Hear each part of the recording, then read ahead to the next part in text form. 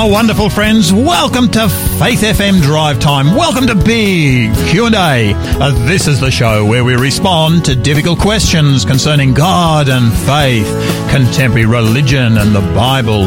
This is the show where we look at world religious trends in the light of Bible prophecy. I'm Pastor Gary, a minister to the Brighton Seventh-day Adventist Church in the beautiful city of Adelaide. It's really wonderful to be able to share with you once again. Today we're discussing, are all religions essentially the same? Today our co-host is Pastor David Butcher, and David's the president of the Seventh-day Adventist Church here in South Oz. Welcome to you, David. Hello, Gary. Good afternoon, listeners. It is fantastic to have you back again. Is it winter or is it winter? Well, I'm wearing a jumper and I don't normally wear one. It is certainly winter in Adelaide and certainly in other parts of Australia too. There are some parts that are really cold at the moment and wet. Cold and wet. Tell me, we've just come off a long weekend a day or two ago. What did you do for the long weekend? Firstly, is there one next weekend? I really enjoy them. Yeah, so look, took it quite easy actually this last weekend. Time with God with the family. And then, Saturday night, my wife and I went away for a night together. And, lovely. And then Sunday we went driving through the hills of Adelaide, just out of Adelaide, beautiful hills, and visited a couple of cafes, which was really nice, and some wood fires. Wow, yeah. And then Monday I went for a ride, first time in a little while and too long since I've ridden. That's right. I noticed that I won't stop there, David. I'll stop there while the going is actually good. We're not on TV. Yeah, well, that's exactly right. David, look, let's come to our News Watch segment. Now, look, just a few days ago, I read an article. In fact, someone actually rang me up about it. I really appreciate it when our listeners actually ring us up, and I really appreciate that listener who did actually do that. They actually picked it up before I did. An article on the ABC website, and the question was, do Australians trust religious leaders? Now, David, you're a religious leader, and I'd love to actually throw this one at you, because to me, this article said a great deal of material that I think is so relevant to us who live in our particular era. And this is what the article said. Trust in religious leaders is dropping, but some Australians say they've never been closer to God. So what is actually going on? When asked whether he trusts religious leaders in Australia today, Ho Dong Mo doesn't hold back. If you're going to mislead people about the metaphysics of the universe, how can we trust you about anything else, says the 20-year-old. Ho Dong is attending a Friday night atheist meetup at Sydney's Humanist House, a venue that's long hosted events celebrating the secular. For obvious reasons, there's no such thing as an atheist place of worship, but this building is probably as close as it gets. Ho Dong wasn't always an atheist. When I was younger, he says, perhaps I certainly did trust religious leaders, but growing up, I found out more and more facts about them, Ho Dong says. Like Ho Dong, many Australians, especially young people, have lost faith in religious leaders. According to new research, the Australia Talks National Survey found that 41% of Australians don't trust religious leaders at all, a 6% rise since the survey was conducted in 2019. Amongst Ho Dong's age group, the distrust is even more significant. Almost half, 47%, of the 18 to 24-year-olds don't trust religious leaders at all. That's a jump of 15 percentage points in just 2 years. So what's going on? You know, David, as I sort of read that, I sort of thought, hey, this is really saying something to us who actually minister and certainly have ministered most of our lives in this whole area of religion and worship and praise. Do you think that this can be connected, to in Australia, there seems to be a generalised mistrust of institutions. Do you think the two can be linked at all? Yeah, definitely, 100%. It's interesting, in that same survey on the ABC website, the Australia Talks survey, today, this morning, I had an update come on my phone from this survey, and it says Australia Talks survey reveals we have very little faith our politicians will do the right thing. And the author of this article, Annabelle Crabb, looks at the survey results, and she basically says that She says that 89% of us are confident that most politicians in Australia will lie if they feel the truth will hurt them politically. Which is awkward because 94% of us also believe that a politician should resign if they lie. And she goes on. She talks about the distrust with politicians and politics. So I think generally with institutions, big corporate institutions, and I guess you could say the church, and I use the church in a broad sense. Because the church is an institution. There is a lack of trust, and sometimes for very good reasons, correct? Yeah. So whether it's politicians, whether it's large corporate companies or international conglomerate companies, like, there's a lot of focus on Facebook and Amazon and Apple, these big corporate companies that aren't paying what's deemed to be adequate tax. So there's a distrust. So Australians generally, I think, have a distrust for institutions. Okay, and as part of that, you get politicians are tied up in that, and certainly church people also. So this, I suppose myself, in reading this survey, I'm a little bit reticent to just single out church leaders, because the issue is really leadership per se, and that's hugely challenging in our world. Look, it is. And yesterday I was listening to some talkback radio where the person defending politicians was saying, look, to me in politics now, you've got to have an absolutely squeaky clean past. Not one association with anyone that might be questionable, nothing. Why would you go into politics, this person was saying? Because the media in particular, and I guess then people latch onto that, anything they can grab that's going to cause an issue, it becomes news. Yeah. And so leaders, whether they're faith leaders, company leaders, political leaders, the spotlight is keenly on them, and we're always looking to see if someone stumbles in whatever way. Yeah. You want people to be a little bit not almost unhuman, don't you? True. That's true, and almost impossible to be unhuman. But in saying that, leaders definitely have a responsibility, and I would suggest that religious leaders have an even greater responsibility. Yeah. No, that's huge. Look, this article continues, and the young man who was speaking said he realised that science was telling the truth. The 10 or so attendees at this meetup say the Australia Talks data reflects longer-term trends towards a more secular country, exacerbated by recent events. 21-year-old Benjamin Lynch was one of the newly irreligious at the meetup. He was a former Jehovah's Witness who made the difficult decision to leave the faith after a brutally honest assessment of its teachings. Walking away was one of the most traumatic experiences of my life, he said. But it was obvious that science was telling the truth, he says. The internet, particularly YouTube, helped Benjamin interrogate the teachings he had grown up with. He says the value of science has never been clearer than during the pandemic. The atheists all point to child sex abuse scandals as fundamentally changing how Australians view religious leaders. It makes you lose moral trust in these leaders who are meant to be guides and examples of how religion is supposed to be. Now, that comment has certainly got a huge amount of support around the community, and certainly it is logically very obvious. But how do you relate to this? Child sex abuse scandals, David, do you think they've really damaged the church? How much have they damaged the church? Look, they really have, because often, and I speak about the church broadly, the Christian church has covered them up. They've shifted religious leaders, priests, or whatever you might want to call them. They've shifted them on to another location and historically, in some cases, pushed things under the carpet.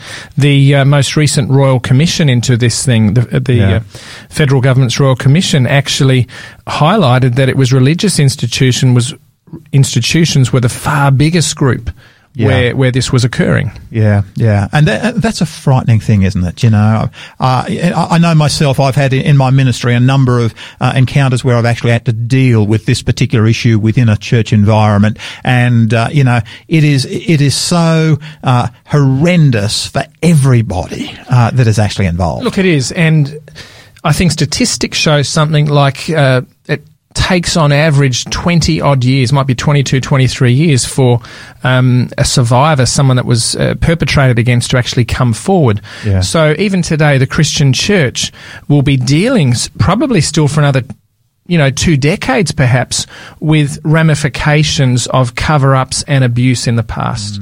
And so Christian organisations, every organisation, but Christian organisations and churches should actually put up their hand. They have an ethical and a moral responsibility in this area. Yeah. To be the leaders at the forefront rather than it being dragged along. Yeah, absolutely. That's good, Dave. The last thing, this particular article that came from the ABC, I really... I'd be interested in your feedback on this statement. A country of apatheists. Over the phone, religion researcher Dr. Ibrahim Abraham from the Australian National University was consulted for his view. He confirms the atheist sentiments are shared by many people around the country, but he prefers to use a different term to atheist when talking about young Australians more broadly. The term to describe most young Australians would be apatheists. The combination of apathy and atheism. They're just not interested in religion, he says. How do you respond to that? Well, apathist sounds almost like apiarists, the beekeepers, doesn't it? It does. So this is a combination of apathy and atheism. I would agree with this. There's this general lack, it's a generalisation, but in Australian society in general, of laid back, she'll be right, half-hearted, anything goes sort of thing. And you could label that perhaps in some circumstances as an apathy. And certainly towards religious things, definitely. And what happens when we're apathetic, we often just run with the media grabs, the quick news stories, the catchy things on the internet or TV or whatever it may be. But it ultimately comes down to, I think, Gary, you have apathy when you're not engaged. You have apathy when you're not connected. So... And that's one of the real challenges within our society as a whole, isn't it? Because even political parties are finding people are not wanting to join. Trade unions, people are not wanting to join. Churches, you're finding exactly the same dynamic. Again, institutions, correct? Yeah. And so if you, how many Australians wouldn't even personally know a religious leader? That's actually a good question. I'm sure it would be in a vast majority. Yeah. And so it's easy then to see what gets thrown up in the media. Much of it's probably true. I'm not discrediting that. But when you know some of these religious leaders and churches personally, you can see the difference they make. For instance, you look at the charity organisations and the incredible good that they do. The majority of those, I would suggest, welfare, etc., are Christian-based welfare agencies. Yeah.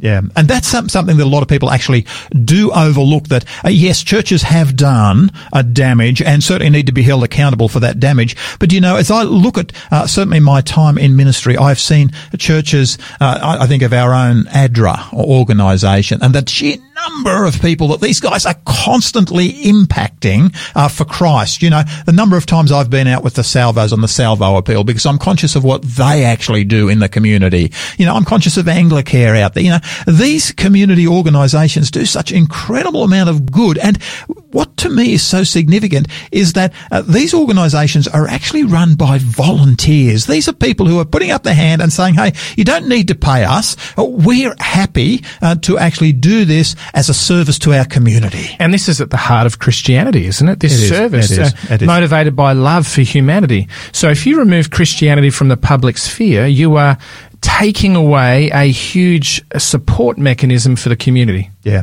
And I'd suggest you wouldn't actually be able to pay sufficient to be able to replace most of those services. So, Gary, I believe it comes down to connection and community. If Christian leaders and Christians full stop seek to build connections with the people in society. And as they build those connections, they can then build community. And I believe community is something that is missing in culture today. And, it's really interesting that you do actually say that, because the article does actually finishing by talking about young people who do trust religious leaders. There are young people out there, and this is part of the article, who do actually trust them. According to the Australia Talks data, 20% of 18 to 24-year-olds somewhat trust religious leaders, and another 7% trust them a lot. And then it names a number of young people. They fall into this segment of young Australians. And as they were interviewed, these are some of the things they said. We feel comfortable with our religious leaders. We feel comfortable to disagree. We have long conversations. We know that we're going to be listened to because we have a good relationship. A good relationship is where you have the capacity to learn from each other. Do you know, as I think about it, David, in our society, what you've just said is actually so important, so key, so fundamental, that what we've actually, mentoring is something that has almost gone to the sideline these days. Almost doesn't exist. It almost doesn't exist. In sport, you get it, certainly. But certainly within the church environment, these young people are using terms that amount to mentoring, with the wisdom of an older generation who are prepared to sit and listen and talk. What you've just talking about, community there, to me, one of the real challenges there is that the church, I believe, is most powerful when it is actually a group of believers in community. Definitely, 100%. Look, let's come to some music. This is Michael W. Smith. Love his rendition, Ancient Words. Please enjoy Michael W. Smith.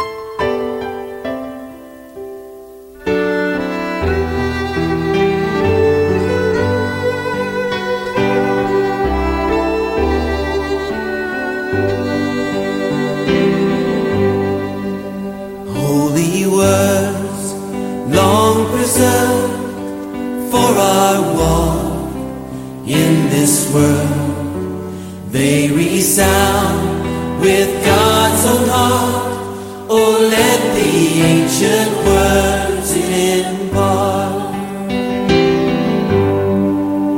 Words of life, words of hope. Give us strength, help us cope in this world where'er we roam. Ancient words will guide.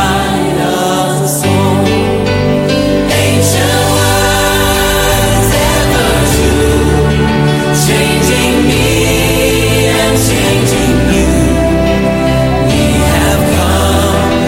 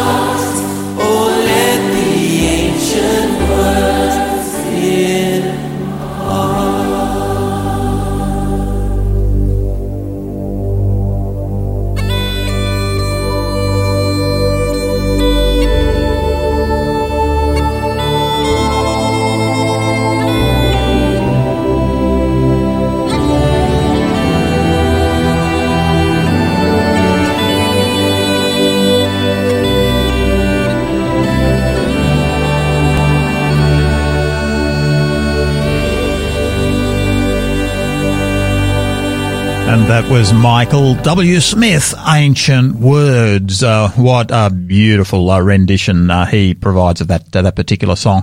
Guys, we've got a free gift for you today. Our free gift for you today is the book God's Truth Can Change Your Life. Now, this is a book written by Dr. George Knight. Now, George Knight, I don't know if you've heard him. I've heard him many times. He's written many books, but he is engaging. Whether he speaks or writes, he is engaging. This book is entitled God's Truth Can Change Your Life. Searching. People are searching for meaning everywhere. Every culture in every era has been searching for truth. Truth that answers life's biggest questions. Truth that provides significance for daily living. Truth that is certain and beyond doubt.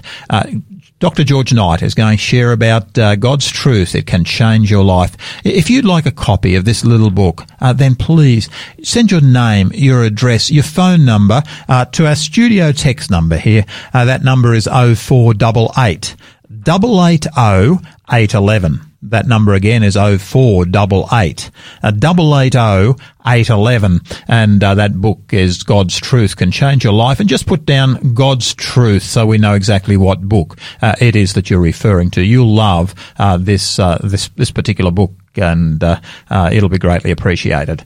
You're listening to Faith FM, Drive Time, Big Q&A with Pastor Gary. Today our co-host is Pastor David Butcher, and David is president of the Seventh-day Adventist Church here in South Oz. Today we're discussing the subject, are all religions essentially the same? As I was preparing for this particular program, I went onto the internet and I did actually type in that question. Are all religions essentially the same? I was really interested with the very first hit that came up. Many followed. Many followed saying exactly the same thing. But this is what that particular article said. They argued all religions are basically the same, and then they listed the top 7 similarities between the major religions. They started with a quote: "God can be realized through all paths. All religions are true. The important thing is to reach for the roof. You can reach it by stone stairs or by a rope, and that comes from the Krishna."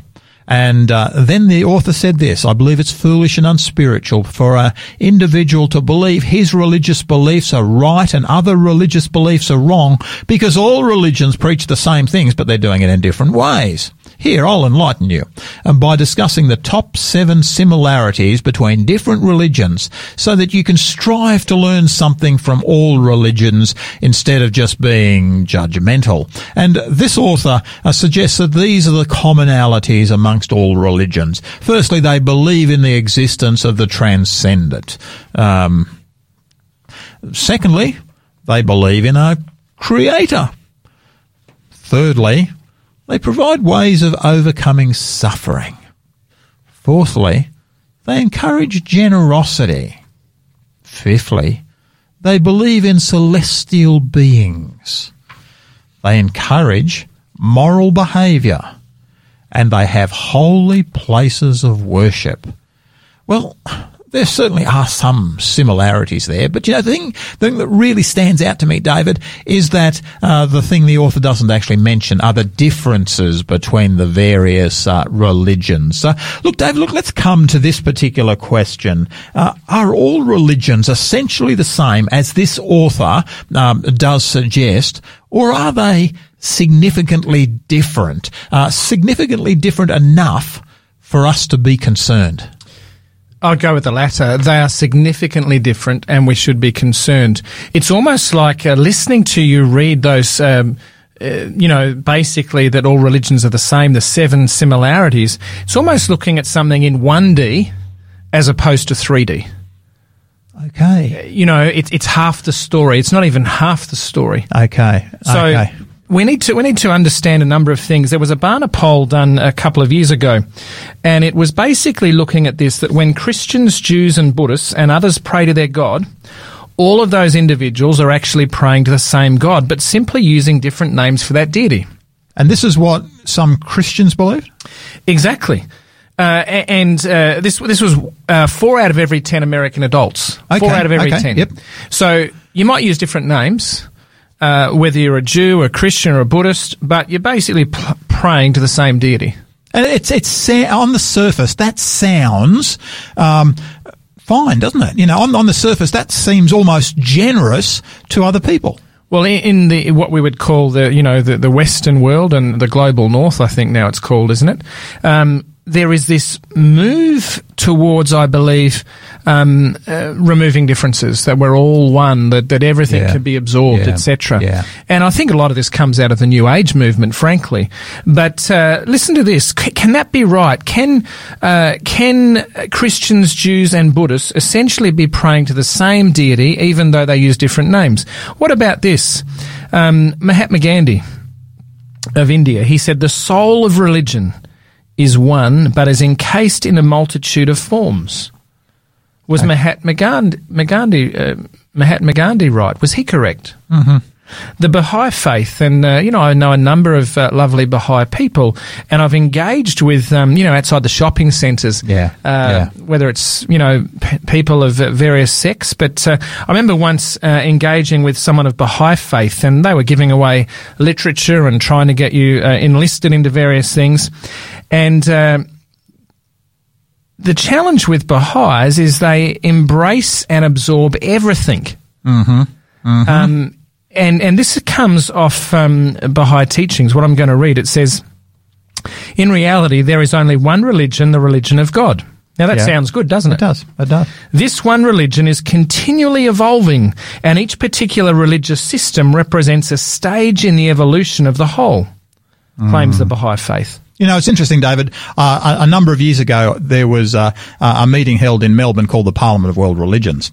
And at that time, I was living here in Adelaide, and I thought, no, this is too good to actually miss out on, because I have been a student of both prophecy. I've been a student of religion my entire life. And I thought, hey, I want to go along and see what this organisation is actually saying. And I went along and spent a week at what was the Parliament of World Religions. Do you know, when I came away, I was actually frightened for the Christian church, because we had denomination after denomination, we had church after church simply standing. Some of the things which I heard said at that particular meeting challenged me to my very core, because we'll get there in just a moment. I'll tell you a bit more about it. That would be really challenging, I think. And Gary, I think even on some of the very basic things with various religious organisations and groups, it's the basic things that we have some incredible differences on. There are. That can't be merged together. Yeah. And so the article that you read just sort of almost pushes under the carpet. It glosses over the differences while trying to highlight some similarities. The differences are simply glossed over and ignored. And so I would suggest that major religions all claim an element of exclusivity. And if we're claiming exclusivity, then how can we all be the same? Okay. There has to be truth, and there has to be something that's false. Let me give you an example. Muslims believe that the sole sufficient and consummate miracle of Islam is the Quran. They say, however, it's only recognizable in Arabic, and that any translation desacralizes it. So in other words, the right way to read the Quran is in Arabic. It's definitive, it's exclusive, if you like. Yeah. And Buddhism, if you were to, when Buddha was born, Buddha rejected two fundamental assertions of Hinduism: the ultimate authority of the Vedas, which are their scriptures, and the caste system. So Buddhism grew out of rejecting two fundamental assertions of Hinduism. So there's a level of exclusivity to Buddhism. Mm-hmm. And then if you go to Hinduism, it's absolutely uncompromising on two or three issues, and these are some of them. The law of karma, this law that they hold to of cause and effect, so that every birth is a rebirth that makes recompense for a previous life. And also, tied with that, the belief in reincarnation. They are exclusive claims. Mm. Whereas Christianity, if you take reincarnation, Christianity certainly does not. In fact, I'm not aware of a Christian organisation that actually accepts reincarnation. And yet we have people like the article you talked about that will try and look for the similarities and say that any differences are inconsequential, but they're fundamentally opposed to each other. Sikhism came as a challenge to both Hinduism and Buddhism. So there's some exclusivity. Baha'ism, which claims to be a cosmic embrace of all religion, ends up excluding the exclusivists. Wow. This is amazing. This is comparative religions 101. I mean, this is really key, because what a lot of people don't actually realise when they're sort of saying out there that it doesn't matter what you believe because we're all going to the same place. Well, they're all talking about different places. Different places. And even atheism. They reject the viewpoints of those who believe in God. So atheists are also exclusive. Yeah. And this is something that our world today really overlooks. There are those who look down on those who are being exclusive. And yet, David, the reality is when push comes to shove, what we really understand is that there are certain things in our world that are exclusive by its very nature. That's 100% true. So truth, by its definition, is exclusive. And now that is such an important statement that you've actually made there, David. Truth, by its very nature, is exclusive. Because if we take this a step further, if truth were all-inclusive, nothing would be false. That's true. And so all religions make truth claims. In other words, they all make exclusive claims. Okay, so look, let's come back though to the question that we're actually dealing with today. Are all religions essentially the same? What we're saying is no, they're not all essentially the same. In fact, there are major differences within those religions. And let's look at some of those. Hey, so one of them is the nature of God. Okay. Christianity and Judaism and Islam all are monotheistic. They believe in one God. Okay. But there will be differences amongst those. We might get to those. So we have Christianity and Buddhism and Judaism as monotheistic. Christianity sees one God as personal. Then you go to Buddhism and Hinduism, and they're monistic. They believe that everything essentially is of the same substance, all part of the one reality. Okay. And that is an exclusive claim that is contrary to the exclusive claim of Christianity, which rejects monism, because Christianity says that there is a radical difference between an uncreated God and the created order. Wow. A radical difference. You're doing my head in, David. Hinduism believes in a plethora of gods. Now, this is significant, isn't it? We can't say that all religions are the same if some religions believe in a polytheistic form of headship, in other words, many gods, yes. Whereas other religions simply say, no, there is only one God. There is a major difference there between the two.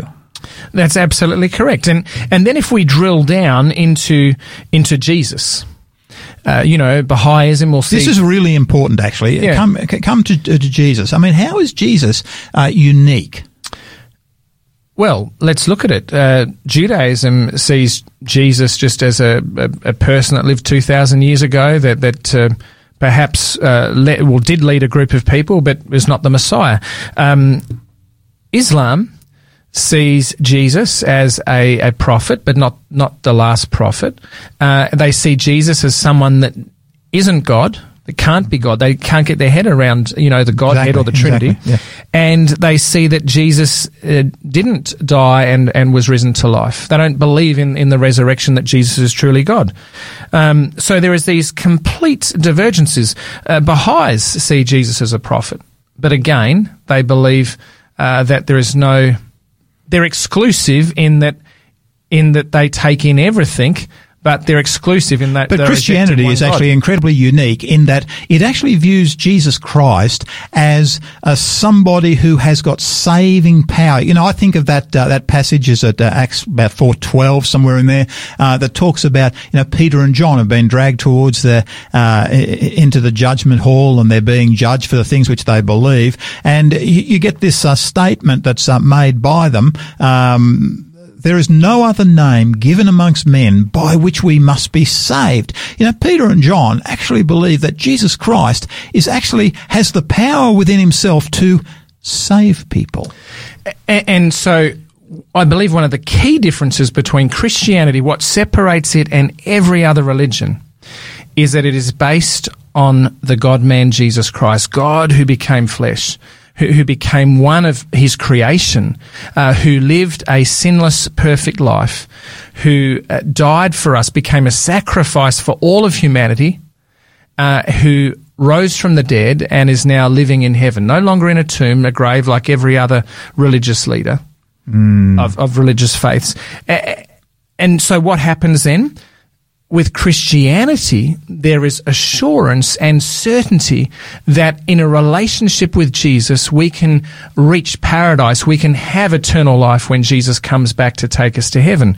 In all of these other faiths, in all of these other religions, it is based upon what man or humanity can achieve and accomplish.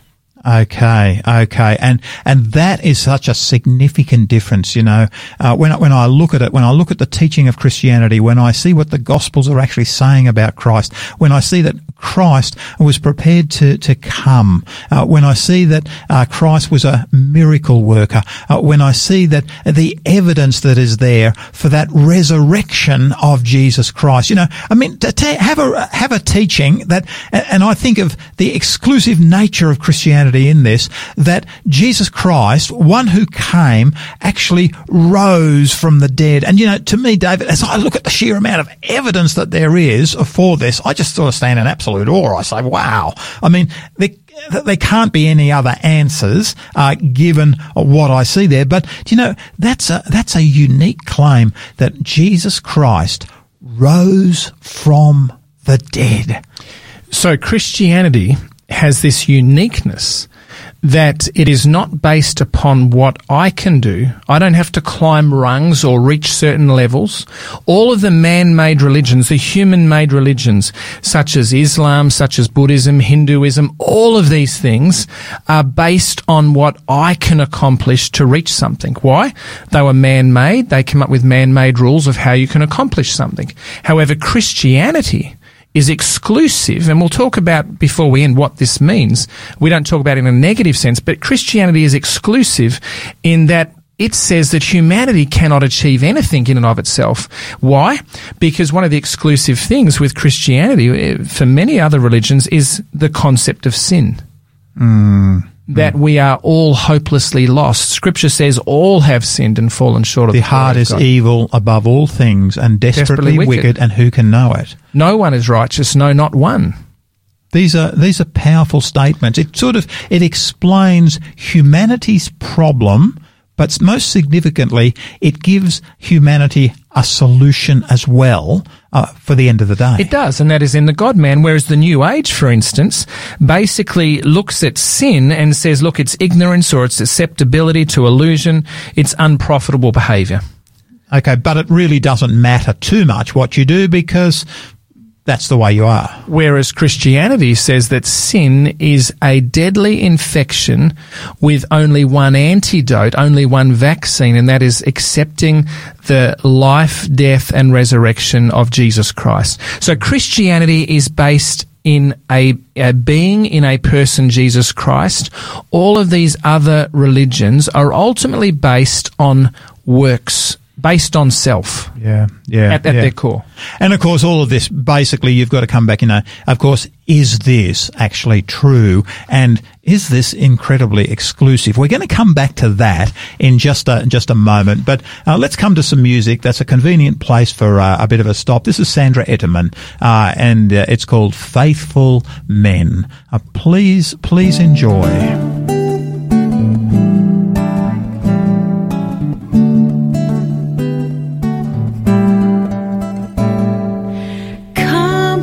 Join the reapers, all the kingdom seekers, laying down your life to find it in the end. Come and share the harvest, help to light the darkness.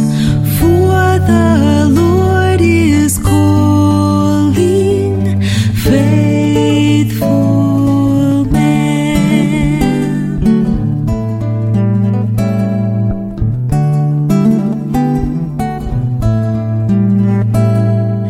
Come and join the reapers, all the kingdom seekers, laying down your life to find it in the end. Come and share the harvest, help to light the darkness, for the Lord is calling faithful men.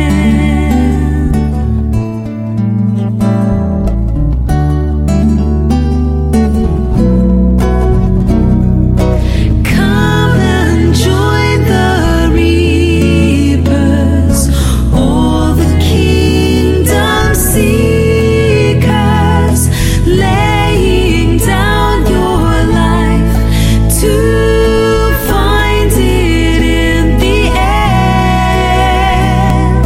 Come and share the harvest, help to light the darkness, for the Lord is calling faithful men.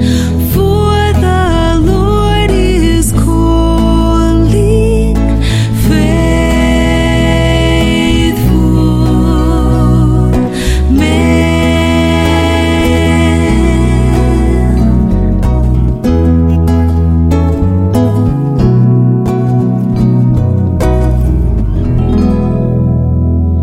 And that was Sandra Etterman of Faithful Men.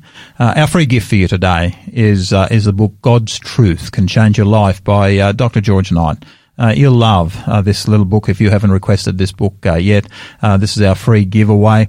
If you're searching for life's meaning, so many have found it to be a universal search. Every culture and every era has searched for truth. Truth that answers life's biggest questions. A truth that provides significance for daily living. Truth that is certain and beyond doubt. But truth has come on hard times. Have you heard someone say, I have your truth and you have mine? Really? People agree that it's not wise to step out of a 10-story window or to eat certain types of mushrooms. In fact, science and technology are built upon the proposition that truth is out there, waiting to be discovered. God's truth sets forth the idea that there is truth, and not only in the material world, but also in the social and the spiritual realms, a truth that is foundational to personal and social health, truth that can actually transform lives. Look, folks, you'll really enjoy this particular book. It's only a short book. God's Truth Can Change Your Life. It's written by Dr. George Knight, who's an incredibly engaging speaker. If you'd like God's Truth, just text to us, God's Truth, and send us your name, your address, and your telephone number, and text that to our drive time text number, which is 0488 880 811. That's 0488 880 811. I believe you'll greatly appreciate this particular book. You're listening to Faith FM Drive Time. Big Q&A with Pastor Gary. Today our co-host is Pastor David Butcher, and David's the president of the Seventh-day Adventist Church here in South Oz.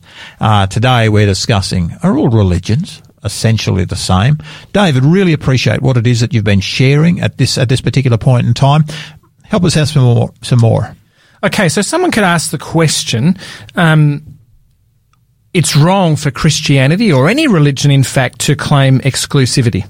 And you might remember before, I think I said something to the effect of these words here, that truth by definition is exclusive. If truth were all inclusive, then nothing would be false. Yeah. So I think unashamedly Christianity, and of course every other world religion would say the same, claims exclusivity, but maybe not in the way we might think. Okay, but David, one of the things I'm really conscious about this is that in our world today, if a person comes across as exclusive in any way, that's seen as a sign of arrogance. Absolutely. And there is a pushback.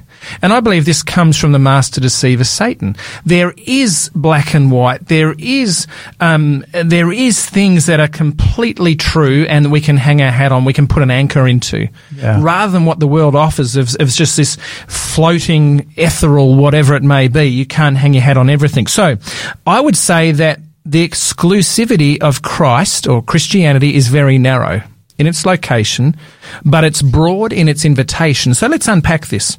Christianity is exclusive or broad in the assessment of humanity. Now, we touched on this. So it's inclusive in saying that as it is written, Romans 3:10, there is none that are righteous, no, not one. It is inclusive and broad when it says, for all have sinned and fallen short of the glory of God, Romans 3:23. So when it comes to the assessment of humanity, Christianity says, hey, we're all in the same boat. We're inclusive. And, you know, to me, I would actually call that not just inclusive, but I would say that's being incredibly authentic.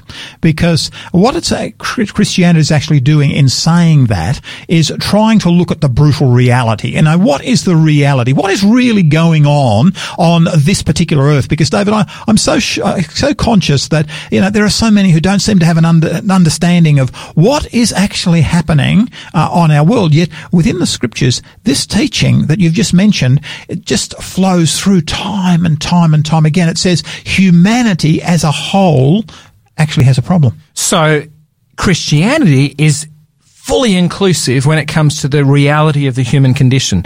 But Christianity is exclusive or narrow in the solution for humanity's dilemma.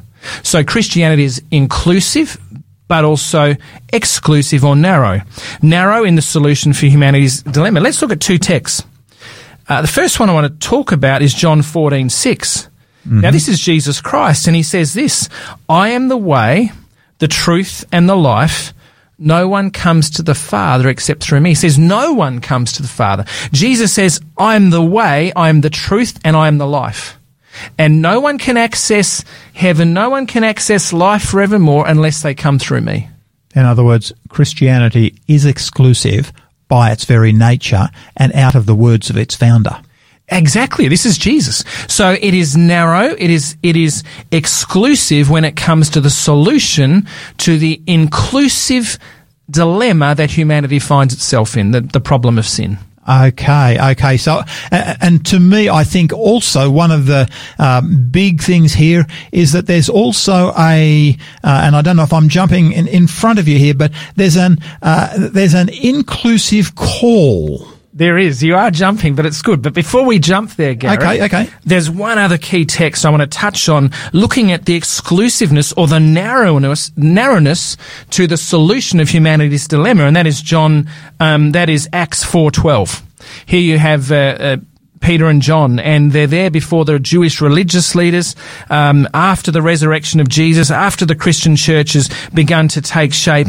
They are there, and they are saying to the religious leaders, "Nor is there salvation in any other, for there is no other name under heaven given amongst men by which we must be saved." Acts 4:12. This is Peter and John. This is Peter and John. There is no other name under heaven given to humanity by which we can be saved. That's exclusive. That is narrow.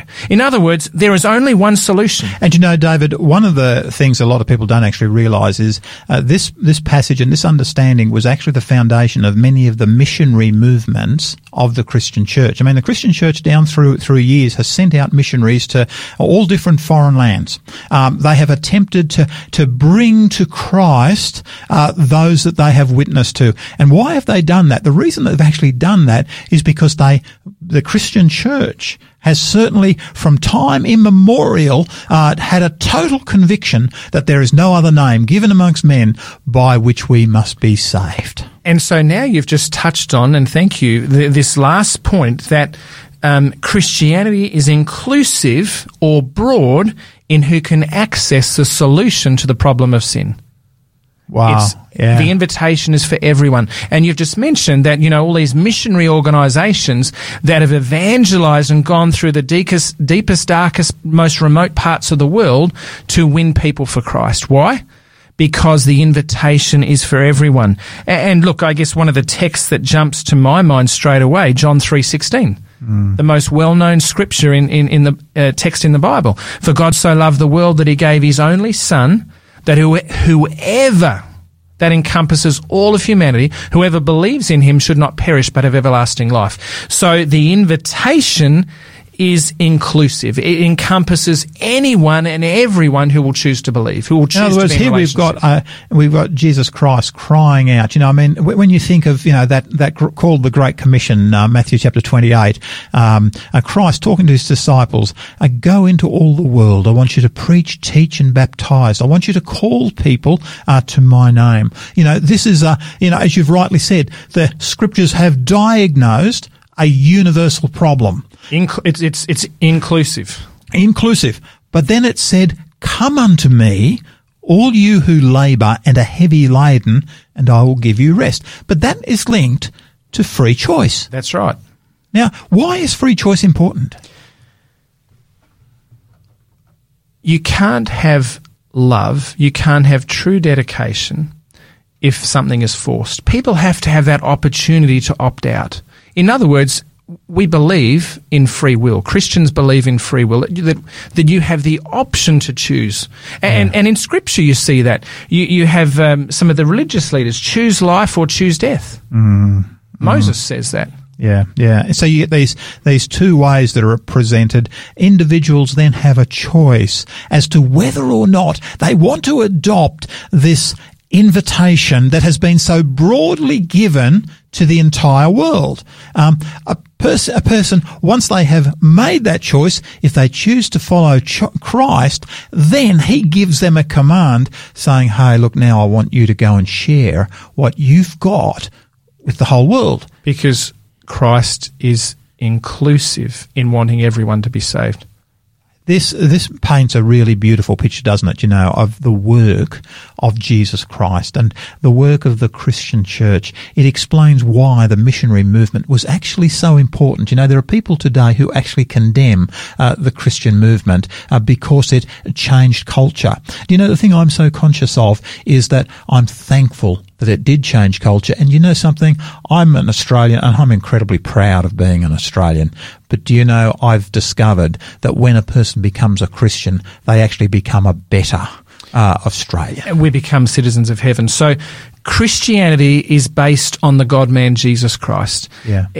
He is the only answer, Jesus, to the dilemma that humanity finds itself in sin. It's an exclusive claim, but it's an inclusive offer for all humanity to be saved. Unlike every other religion which is based on human works, human practices, human achievement, Christianity says no, it was all achieved in Jesus Christ on the cross 2,000 years ago, who lived, who died, who rose again. But now we need to dedicate our lives to him, choose to be in a relationship with him, and then we experience that, and we experience the certainty of life hereafter when Jesus comes David, back. thank you for that. Look, David, I'm just wondering, how would you feel about praying for our listeners? Maybe there might be somebody out there who has never given their heart to Jesus Christ. Would you like to pray for that particular person? Father in heaven, we just want to thank you that you're a God who is inclusive in the authenticity of acknowledging that humanity cannot rescue or save themselves. There is no system that has been created by humans. Every other religion fails.